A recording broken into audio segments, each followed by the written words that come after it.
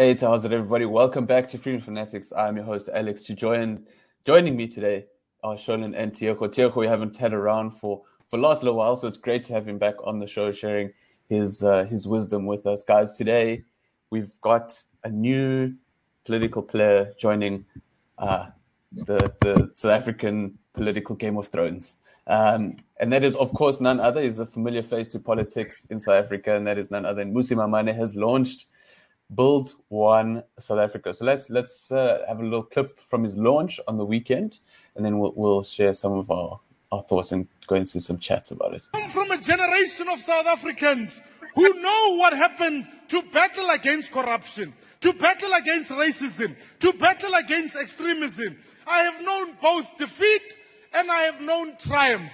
But I want to tell you, I still remain in the arena. The usual political promises were also made, from housing to education and jobs. Maimane insisted that the way to growth is to invigorate the township economy. The dream that I hold for this country is a dream upon which not only is our education improving, but we have an economy that will put a job in every home. I want to put a job in every home in this country. Okay, so jobs in homes in every country. Shame. Like when you first said it, and he repeated himself, felt kind of bad for the guy. But I think the sentiment is what counts. Tioko, I'm very curious to hear what Sholin has to say because I know he's met the man in person. But Tioko, what do you think? Do you think Mmusi is going to change the political landscape? Is he going to be a significant feature of our politics leading up to 2024? Well, I don't think so. I must say that first and foremost, I was quite shocked when Mmusi Maimane came about with the new political party.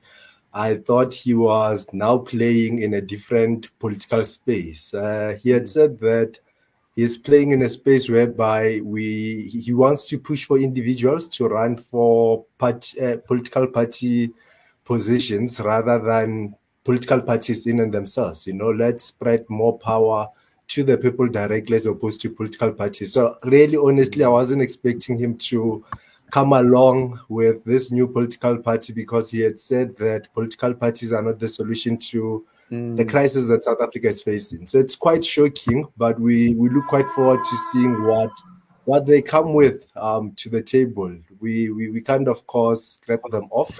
But I honestly don't think there's much change that they are going to make in the political landscape, nor do I think that there's much votes that they are going to be able to capture come 2024. They might have 1 or 2 seats for themselves moving forward. But yeah, I guess it's politics and there's still a whole 2 years to really see the party fold out. Before I come to you, Sholin, I'm just quite curious actually. Tioko, what do you think it is about maybe Mmusi as a personality? We'll chat a bit about policies, but what do you think he's lacking that won't appeal to the voter come 2024? Clarity. He has never really been one to be clear. He is all over the scene.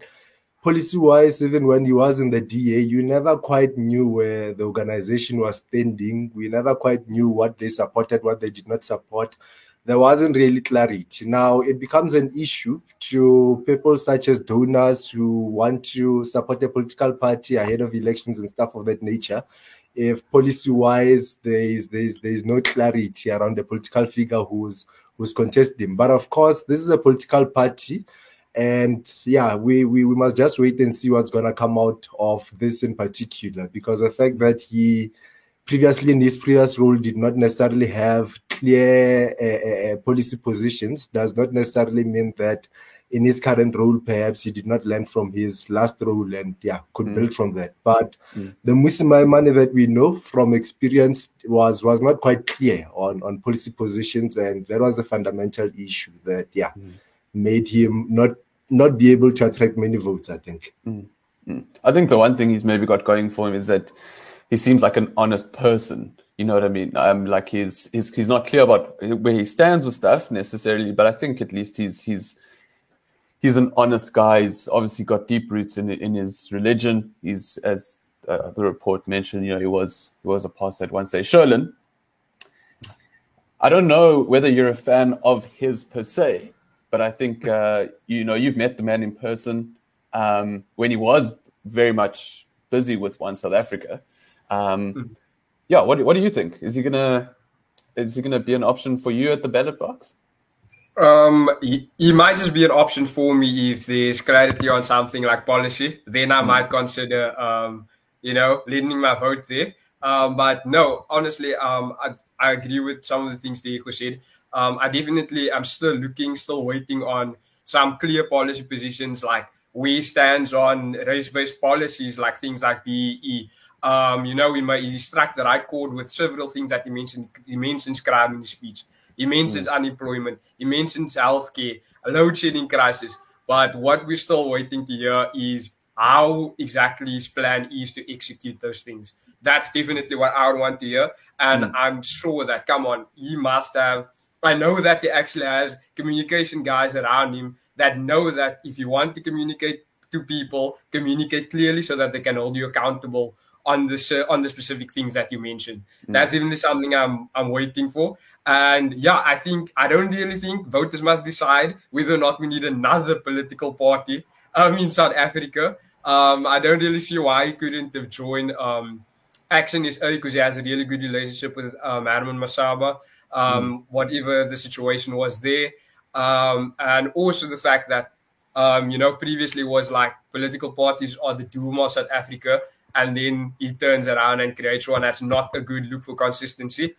But what I would want to see is that he mustn't simply be there to steal votes from Action SA or the DA or any of the political formations right now. But I actually want to see what his reach is for those who are not active voters. Those are the people that he should be reaching. That should be his target market, I think. Engaging those who are unengaged. And if he can do that, I think he can make a success of it. But if not, we really don't need another political party, Alex. Absolutely. Tiako, do you think, as Sherlin says, do you think he can be someone to galvanize the population? Do you think, because he's got quite a demeanor, he can stand in front of a crowd and give a good speech. He speaks the vernacular of in certain parts of the country, I think, my impression at least is, it's another political player.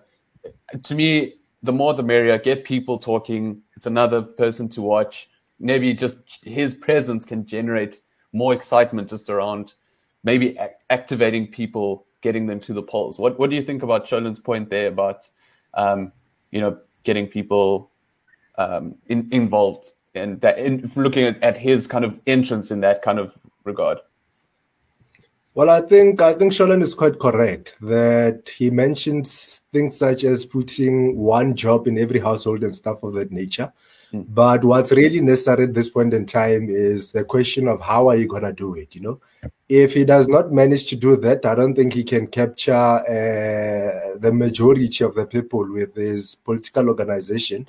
But I think if he does speak to the issues, thoroughly provides clear solutions to issues that are there, or at least provide a clear platform where these solutions can come about, then we might just see people railing behind him. But up to so far, if he's really just coming with the normal things that we know in politics, then I don't think he's gonna get that far. I think he'd have to be quite innovative and I think outside the box to a certain extent. Sure. Sherlin, you wanted to jump in there? Yeah, no, I just wanted to add that obviously he's making the promise of being like, he's going to be president or whatever the case may be. It's not really realistic from this standpoint. But I think that his whole idea with this is to at least just get, as you could say, like 2 seats maybe in parliament, 3 seats for him and some of his executive. And then what he actually wants is to be part of a coalition government. Whether he becomes a minister somewhere or he gets a deputy president role, that's the minimum that I think he actually wants with this, so that he can actually have a position in whatever coalition government occurs, like with the DA and Action SA. I saw before we started recording actually that the Build One South Africa social media page actually made a comment at sure Mani is ready to work with there because there's good people in the ANC. That was a bit of a red flag for me. There was good people in the DA, good people in Action SA, and these are people that Build One South Africa would want to work with. Which indicates to me that they have in mind a coalition government occurs. We want to be a part of that in whatever shape or form that takes place. Which is also kind of clear because it also shows us that he's more of like a center-right individual that is not really on the like Malema side of things, the left wing of things. At least that's my perspective. So I definitely think that at least he's on the center-right somewhere, and that his ideas wants to align with those like Action SA or the DA and so forth. Yeah. Well, yeah, I think yeah, go for it, Tiago. Now, I was about to say that I think he's probably more on the center left than the center right.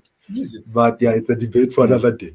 Yeah, we'll have to jump into that on another occasion. But I think certainly something to watch. Here we are. Gives us something to talk about at the very least. But guys, let's move along. I wanted to share a story with you guys that came across in News 24.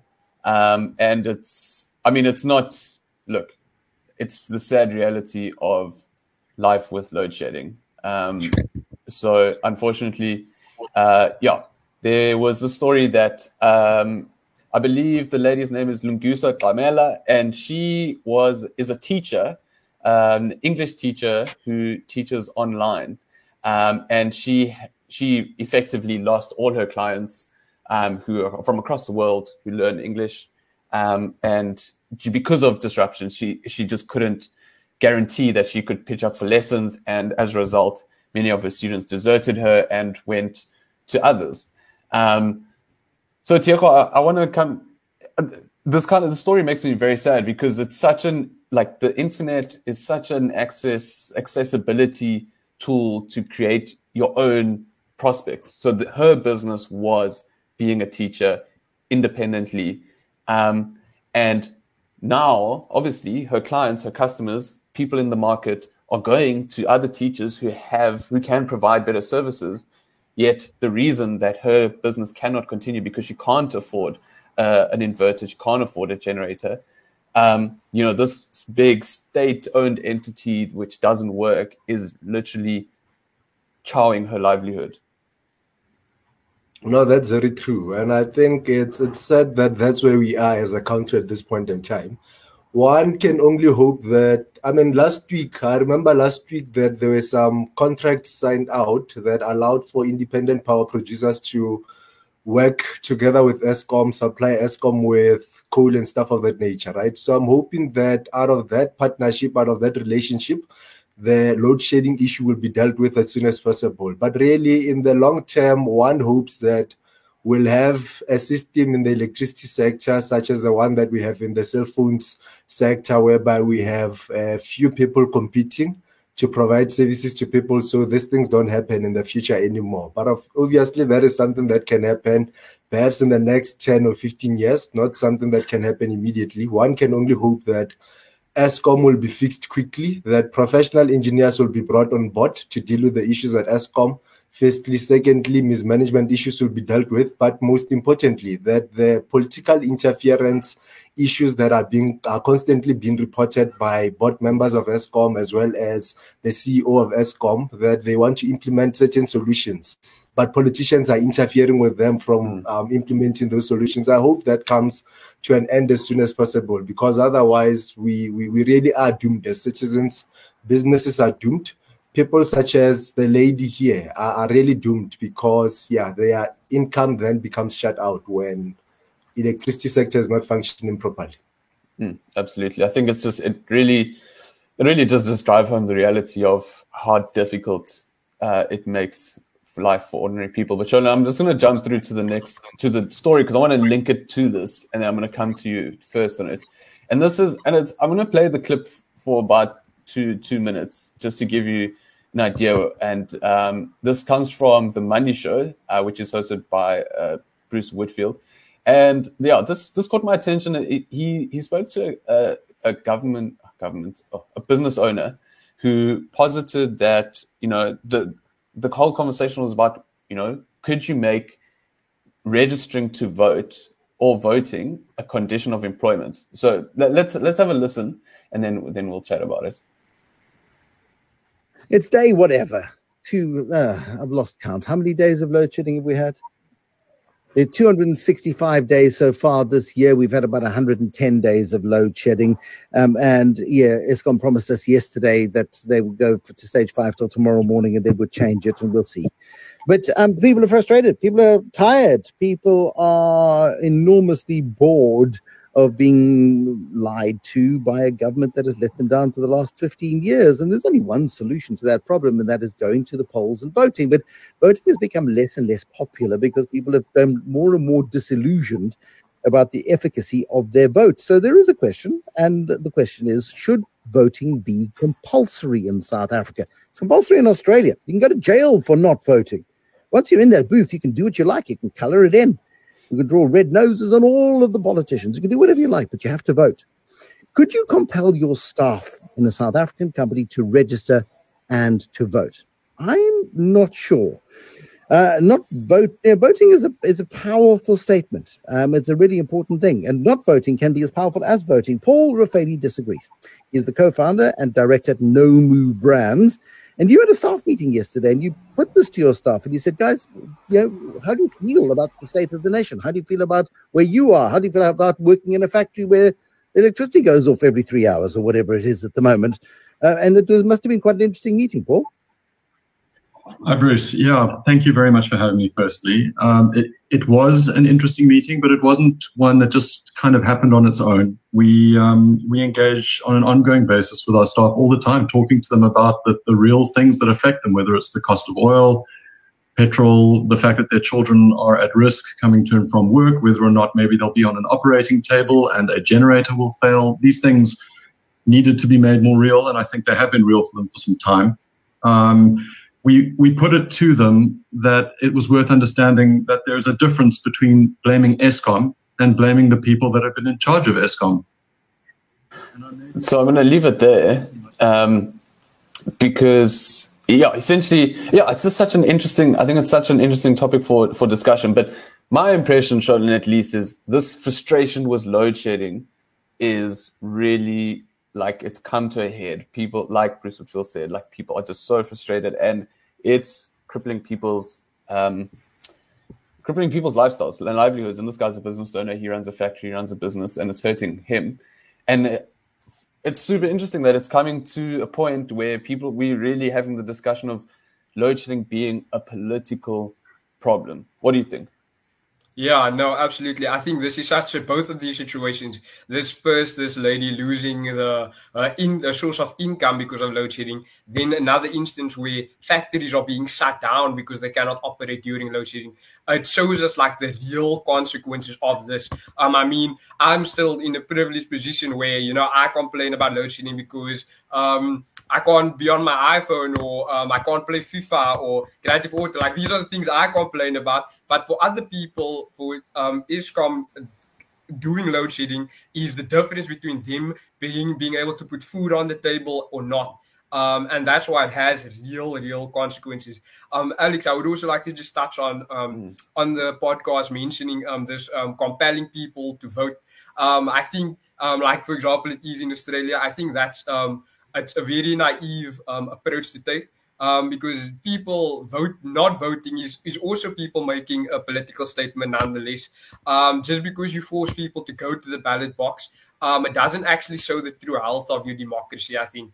What the privilege we have right now is with people not voting, we can clearly get a realistic image that people are unhappy with the current political process, and that people feel unrepresented by the political class in South Africa right now. And that's why I think we shouldn't be, forcing people to vote or not to vote, but we should actually be taking part in what we usually term the battle of ideas, where we actually try to convince people and invigorate urgency or passion inside of people to actually go and take an action to vote. I think in some aspects, I think it can be argued that is actually a very illiberal approach. by compelling people to vote.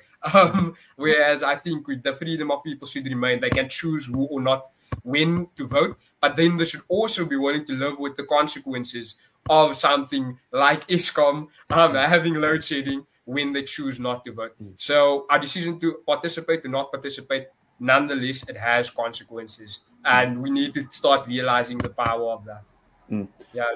There was one thing that Seymour said on Freedom Fanatics a few weeks ago, where he said he always advocates for people to own their vote.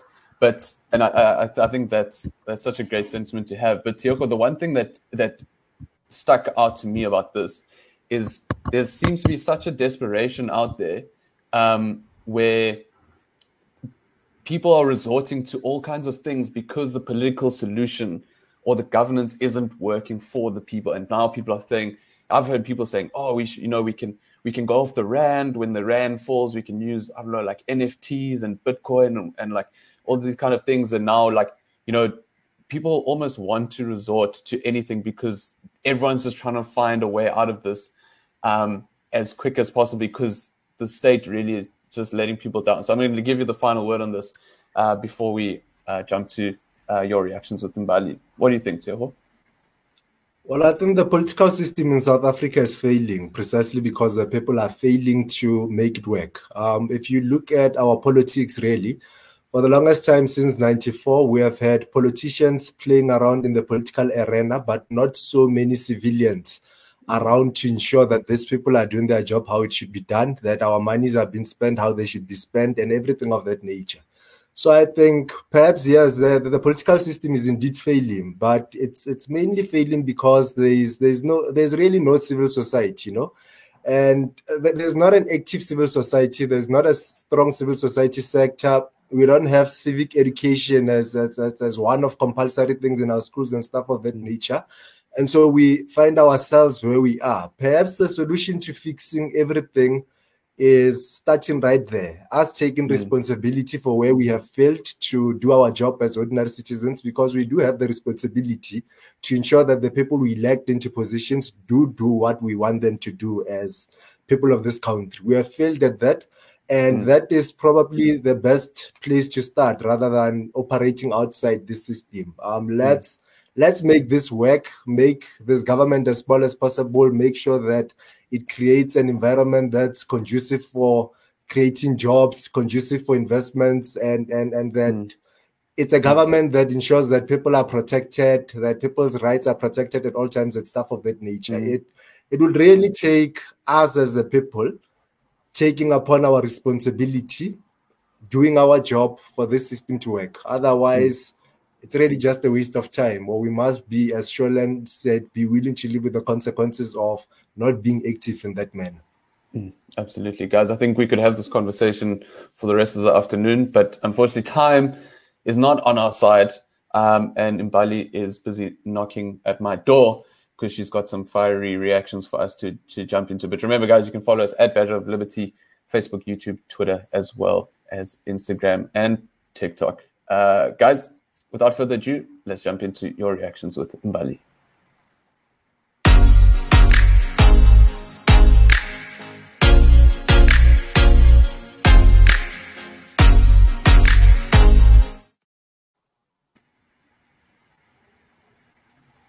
I can't. Can you guys hear Mbali? No. I can't hear Mbali. You can hear us. I hear your voice. No, we can't, Mbali. It might be earphones. No, we definitely can't hear you. This is the sabotage that we keep speaking about. Yeah. When it comes to data, having meetings. But let Mbali, if you exit, I'll bring up your feature for today, and then we can. Still... Hey, there we go. Hallelujah. Eskom and ANC. Hi guys. Sorry for that little technical glitch. Welcome to your reactions. And on today's episode, we are looking at our esteemed TikToker's video on the government corruption being exposed. Let's take this. South Africa's Minister for Water and Sanitation has revealed that up to 18 billion rand has been lost to irregular expenditure in his department. He has identified certain contracts and tenders being given out as the reason for the loss of this money. What are your thoughts around this issue? And let us know in the comment section below. South Africa's Minister for Water and Sanitation has revealed that up to 18 billion rand has been lost to irregular expenditure. We have technical issues today. It's a lot. Diego, what do you think of that? Well, I think we have a government that's irresponsible when it comes to finances. We have a government of people who cannot budget and stick to the budget as much as possible. That's really the fundamental crisis that we have as far as finances are concerned and how spending goes about. But even beyond that, you have spendings beyond, outside what has been budgeted for. You have spendings that have nothing to do with what has been budgeted for. That's a fundamental crisis that we have in South Africa. We have really people who probably can't budget for themselves and their families and everything, budgeting for us as a nation, budgeting for the Water Affairs Department, and the money ends up not being spent how it should be spent. Yeah.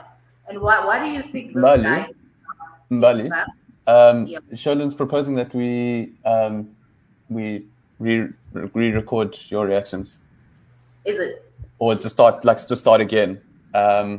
We'll cut the spot. Yeah, exactly. So it's kind of, and then because obviously we need to actually go through the comments, because we can also, the problem is that because you're not wearing headphones, we could hear there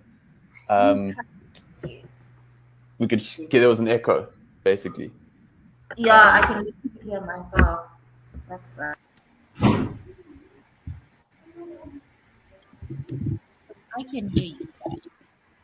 Okay, there we go. Now we got you. Sholin, say your mic is off. Guys, hear me? Yes, we can. Is it Sholin? Okay. Is it? Yeah. Is this the bit soft still on my side, Alex? Mbali's mic. Yeah, it's soft actually. Is it so soft? There, that's better. Much better. Cool. Okay, I think I'll just have to shout a bit. Oh, that's it. Now it's loud. Yeah. I just edited it on my side. Mbali, Is it- mic seat. Is it better? Is it still too Yeah. loud? No, Bless you. Okay, No, it's better. thank you. Apologies. great. Alrighty, let's do this again. Okay. 1, 2, 1, 2.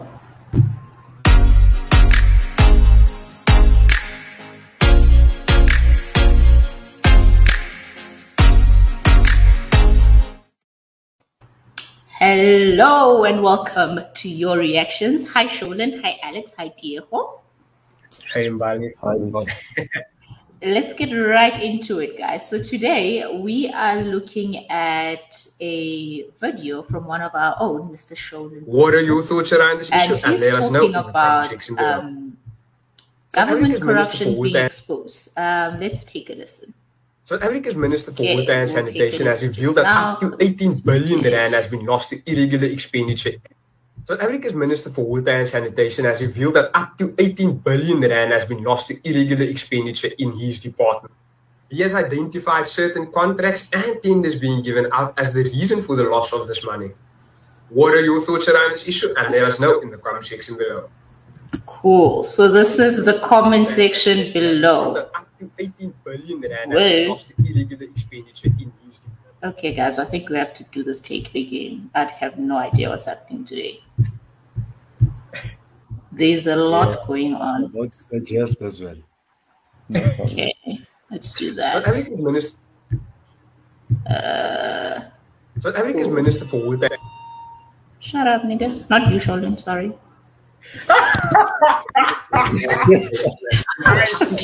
No, it's not directed to you.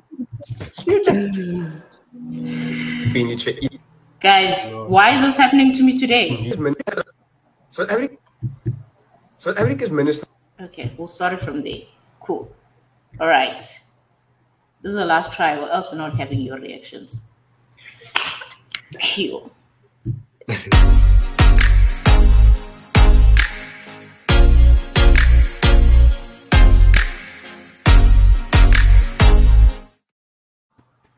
Hello and welcome to your reactions. Hi Alex, hi Sholin, hi Diego.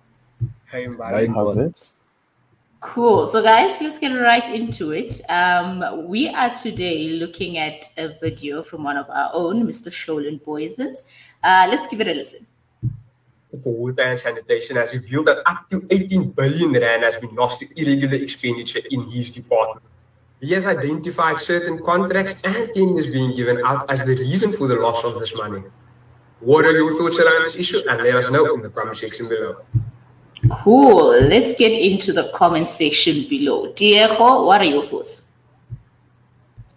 Well, my thoughts first and foremost would be that this speaks to the fact that we have a government that, or at least in the Department of Water Affairs, we have a department that is not able to spend money that's within its budget. They are not able to budget and focus on the budget. They spend money that has not been budgeted for. And that is an issue because as a department, if you are going to spend money, then you should be spending within budget, spending what you have.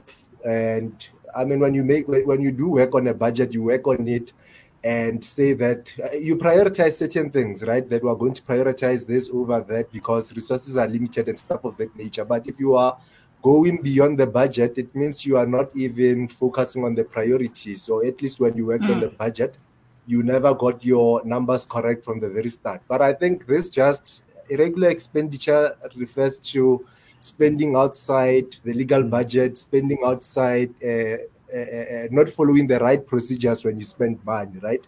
And so I think it's an issue because if you are going to spend the public's money as a department, it should be spent within certain procedures that the public has agreed upon. That money that's spent on behalf of the citizens will be used within these procedures, so we can hold the politicians and administrators to account quite easily. Definitely. And Sholin, Matthew says he's a whistleblower, not bad, but isn't he a part of it? Okay, we cannot hear you, Sholin.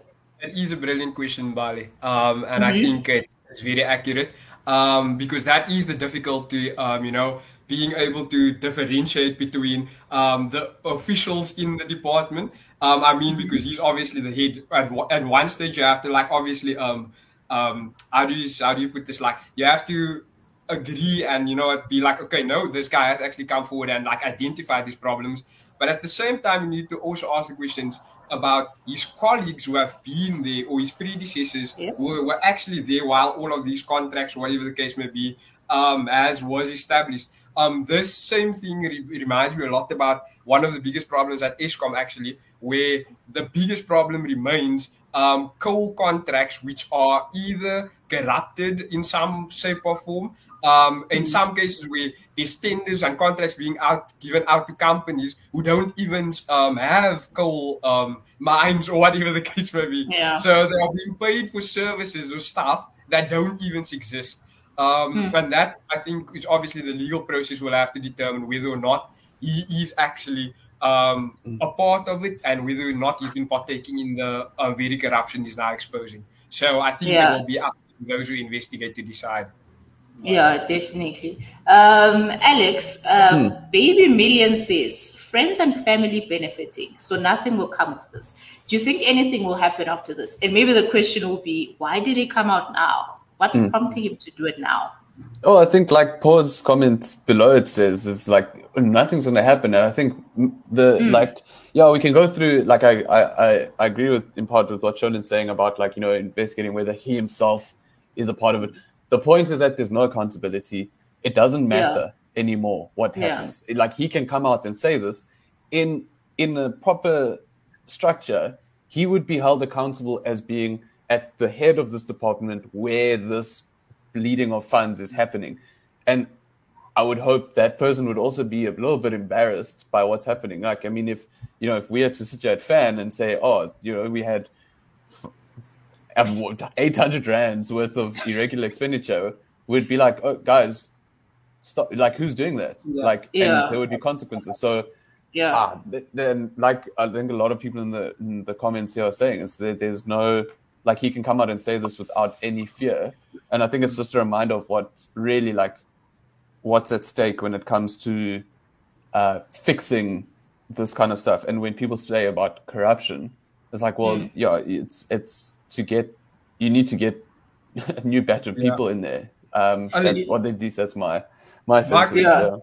My question would also be, Bali, what about the individual who signed off on this irregular expenditure? Yep.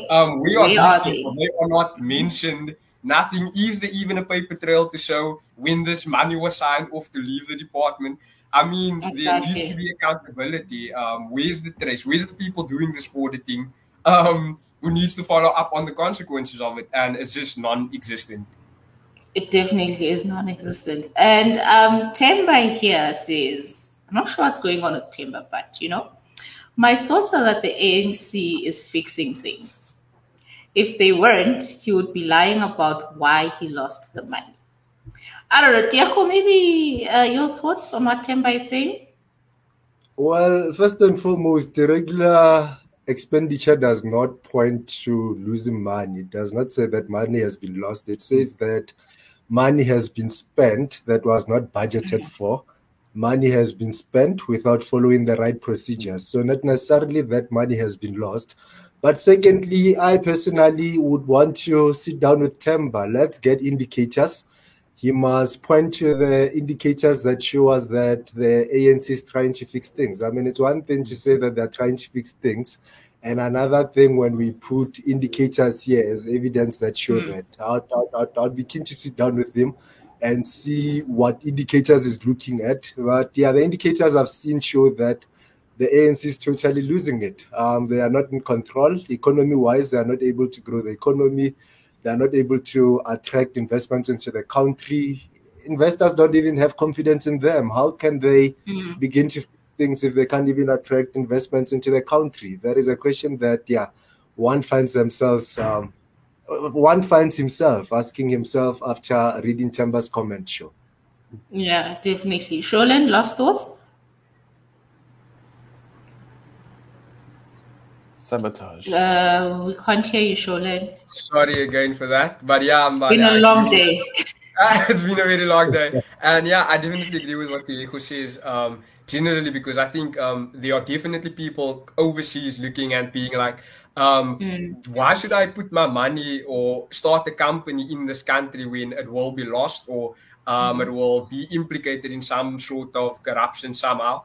I mean, we wouldn't. My simple question would be like, would either of us trust to put any of our savings, even if it's a 200 rand, into a bank that just lost 18 billion rand? I'm like, that is not that's not an encouraging scenario or security that you provide people with, because they are clearly already mismanaging public funds, taxes, and don't also even forget that South Africa's government, we also have a whole lot of debt.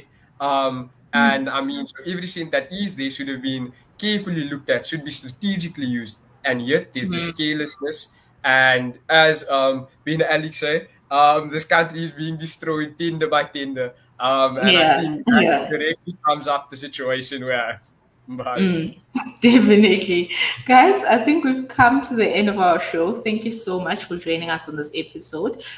Do follow us on Twitter, Instagram, TikTok, YouTube, and Facebook as well. Remember, your freedom is worth fighting for.